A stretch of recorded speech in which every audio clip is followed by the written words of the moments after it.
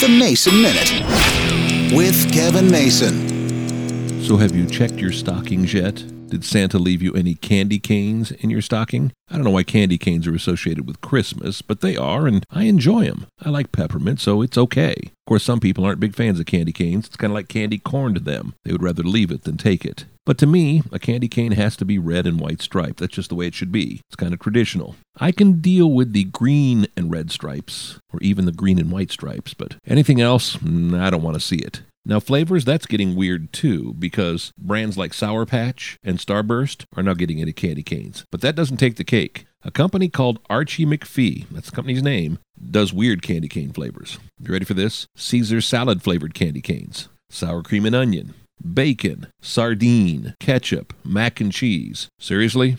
There are some things in life that shouldn't be messed with. By the way, for the record, National Candy Cane Day, that's tomorrow.